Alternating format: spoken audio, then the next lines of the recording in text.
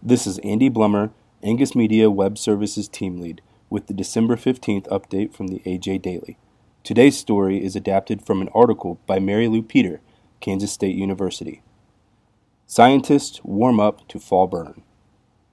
For years, ranchers on the high plains have used controlled burning, traditionally during the spring, to impede the growth of invasive plants on rangelands. In many ways, it's been effective.